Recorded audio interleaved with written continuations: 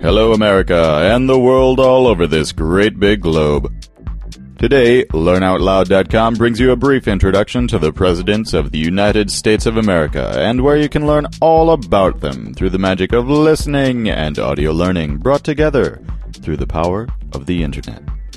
Let's listen in as David and Seth discuss the Presidents. Seth, you just made a page called LearnOutLoud.com/presidents. Why don't you tell us a little bit about that? I did that. You can, as David said, you can reach it at www.learnoutloud.com/presidents. Presidents? You will find a page that has a short biography or topic page called The President's Biography Audiobook Guide.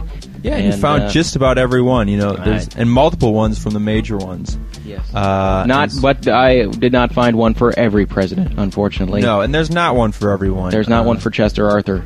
And there's not one for a new president I discovered today called... William Henry Harrison? No, I knew him. He died in 30 days, but...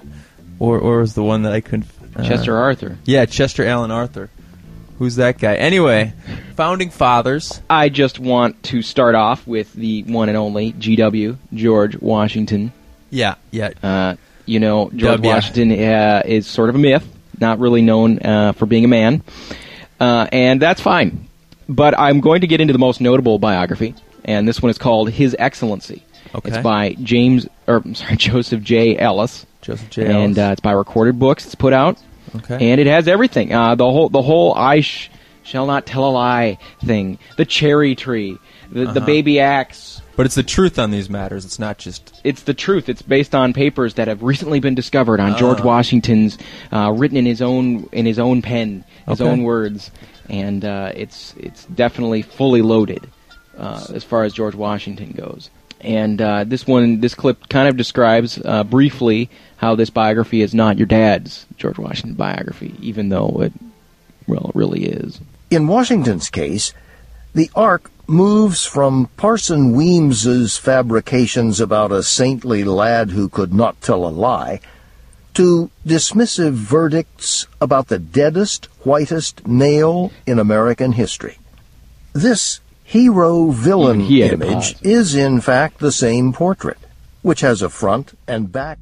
David, we're going to just want to make mention that we're not going to go chronologically here with the presidents. We're just going to skip and jump and have some fun with all the great presidents that we've had in our great nation. So let's talk Grover Cleveland. Audio Renaissance puts out a series called the American Presidents Series. It covers 13 presidents.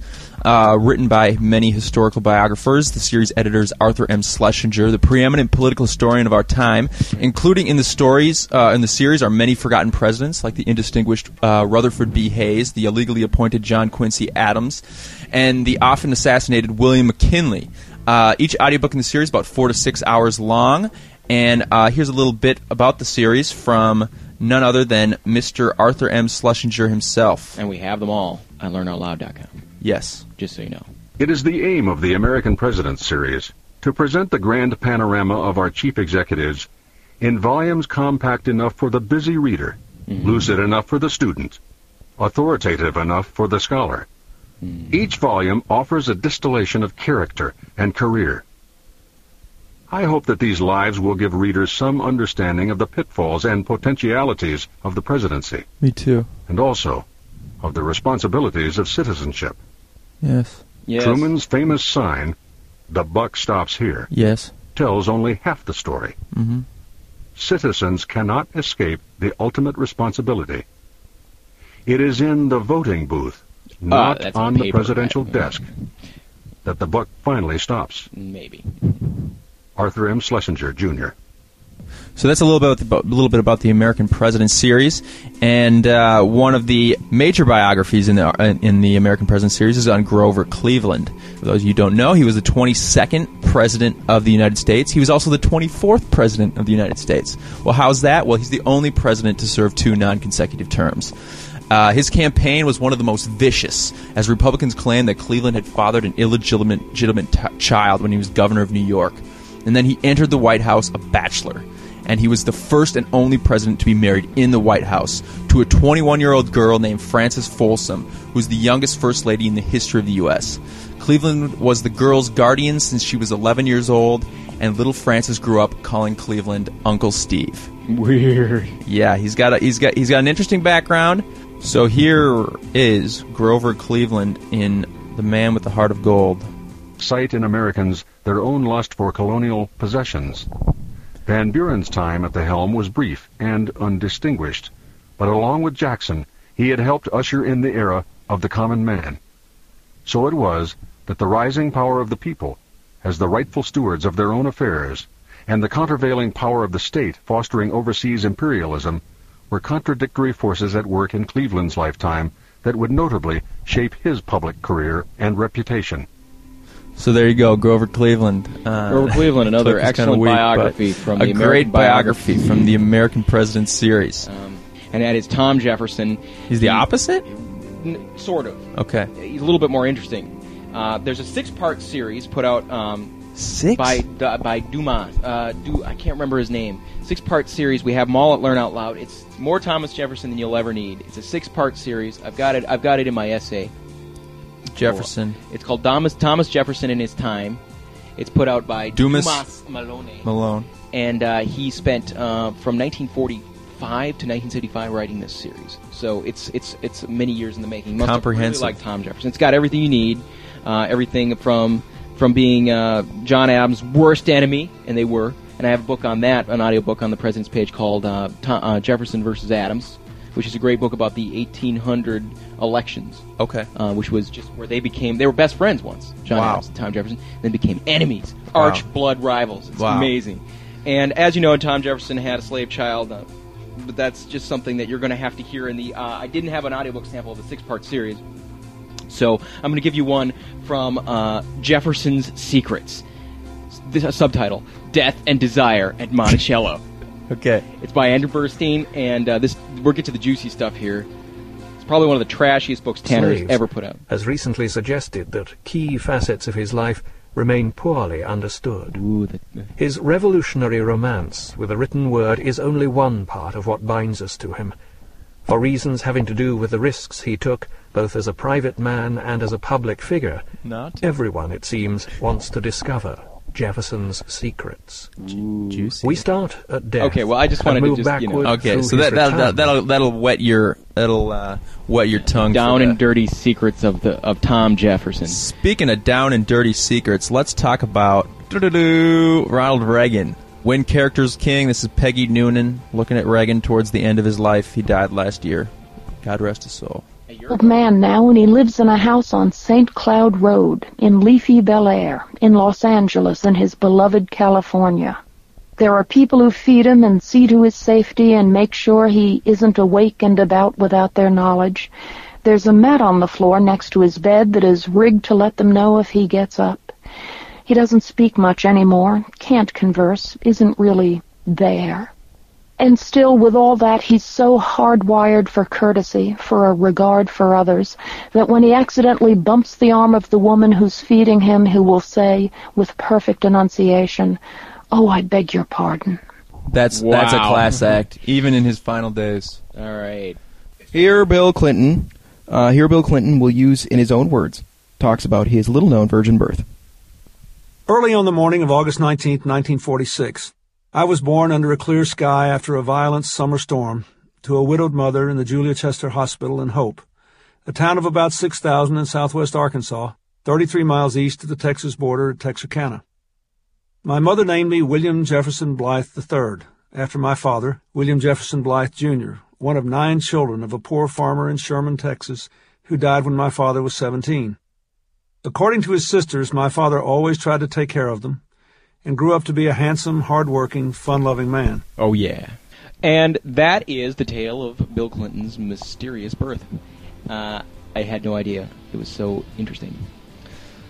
Well, do you want to go next? Let's go on. You know what's great about living in the second half of the 20th century is we don't have to listen to these quote-unquote historical biographers ratting on about these these presidents, we can listen to the actual presidents themselves. Yes. And including a president that's still alive, and he's one of my favorites, the 39th President of the United States, Jimmy Carter. From 1977 to 1981, he served us. He has gained more respect since then for his international role as a mediator and peacemaker. He was always a big supporter of human rights, and in 2002 he got the Nobel Peace Prize. And if you know, Jimmy Carter is also a very prolific author. Here's a clip from his Virtues of Aging, which he wrote back in 1998. Chapter 1, kicked out, broke, but fighting back. This is Carter speaking himself. To quote my mountain friend Jimmy Townsend, experience is what you've got plenty of when you're no longer able to hold a job. I was just 56 years old when I was involuntarily retired from my position in the White House. What made losing the job even worse was that it was a highly publicized event, with maybe half the people in the world knowing about my embarrassing defeat. But he goes on to be a great man. This is actually an audio lecture series from Portable Professor called Toledo Nation. It talks about all the presidents, and here he discusses JFK. Well, who is it? It's from the lecturer Robert Dallek. Robert Dallek, really good political writer. Yep, this is through Barnes & Noble. Portable Professor. Portable Professor series. Kennedy was a man with an extraordinary hold on the public's imagination. Indeed, in recent times, 40 years after his passing from the scene, after his death, when the public is asked who were the greatest presidents in American history, they consistently include John F. Kennedy among the 3 or 4 or 5 top presidents. It is an astonishing response, considering the fact that he served in the White House for only 1,000 days. His was one of the shortest presidencies in American history. I'm glad. So how do you explain the fact that a man who served for only 1,000 days comes across to Americans in the 40 years since he died as one of the truly great presidents of American history? Well, you'll get more into that in the Toledo Nation. Figure that out. I mean, I think that guy's got a lot of interesting insights into the presidency throughout our American history. And to be fair, there's a lot of JFK audiobooks that I found. I've got most of them listed. Some of them get a little bit more, I don't know. JFK is sort of marginalized with some of the trash that's out there on him. A lot of it is just about his personal life and all that Marilyn Monroe crap. But I tried to pick the ones that are really about the presidency, and that's it, you know. So this is gone down, but not out. Nixon: The Triumph of a Politician from 1962 to 1972 by author Monica Crowley chronicles the happy days of Richard Nixon, who was a man who just wouldn't give up. Let's not forget, he walked down the Great Wall of China and brought us together, sort of. For a time. It was when Mao was president. In November 1962, at his self-proclaimed last press conference following his loss in the California gubernatorial contest, Richard Nixon announced that he was walking out of history. "You won't have Nixon to kick around anymore," he told the press. "Just think about how much you're going to be missing." The reporters, in response, wrote his political obituary. In December 1962, Nixon flew to New York. While there, he saw his old friend Bill Rogers, former Attorney General in the Eisenhower administration. So that was 1962. He came back in a major way. And then went down even further later. Well, he did become one of the greatest presidents that the United States has ever seen. Secretly and it shows that with enough persistence, you too, Seth, can be a good, great president. Yeah, and so I downloaded this speech from Audible.com. We will leave you with the speech Bush gave that really sums it up from his second inauguration. Okay. And a happy Independence Day to you all. If this is going to be the end of it, we should just wait one thing. We are trying to get on iTunes, and if you keep on looking, hopefully you will find us on iTunes soon. And vote for us at Podcast Alley so we get up there or something like that. If you like us, please vote for us. Yeah, and also if you want to check out more about the presidents, learnoutloud.com/presidents, and let's just let W take it from there. Good night, everybody. And happy 4th of July. God bless America. We go forward with complete confidence in the eventual triumph of freedom. Not because history runs on the wheels of inevitability. It is human choices that move events. Not because we consider ourselves a chosen nation. God moves and chooses as He wills. We have confidence because freedom is the permanent hope of mankind, the hunger in dark places, the longing of the soul. When our founders declared a new order of the ages, when soldiers died in wave upon wave for a union based on liberty, when citizens marched in peaceful outrage under the banner Freedom Now, they were acting on an ancient hope that is meant to be fulfilled. History has an ebb and flow of justice, but history also has a visible direction set by liberty and the author of liberty.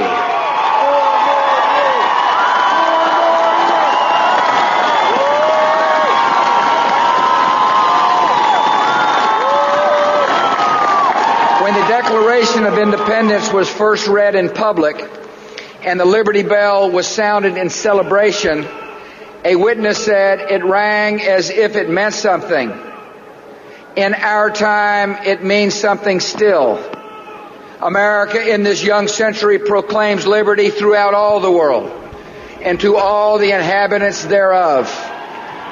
Renewed in our strength, tested but not weary, we are ready for the greatest achievements in the history of freedom. God bless America. LearnOutLoud.com. We'll talk to you next week.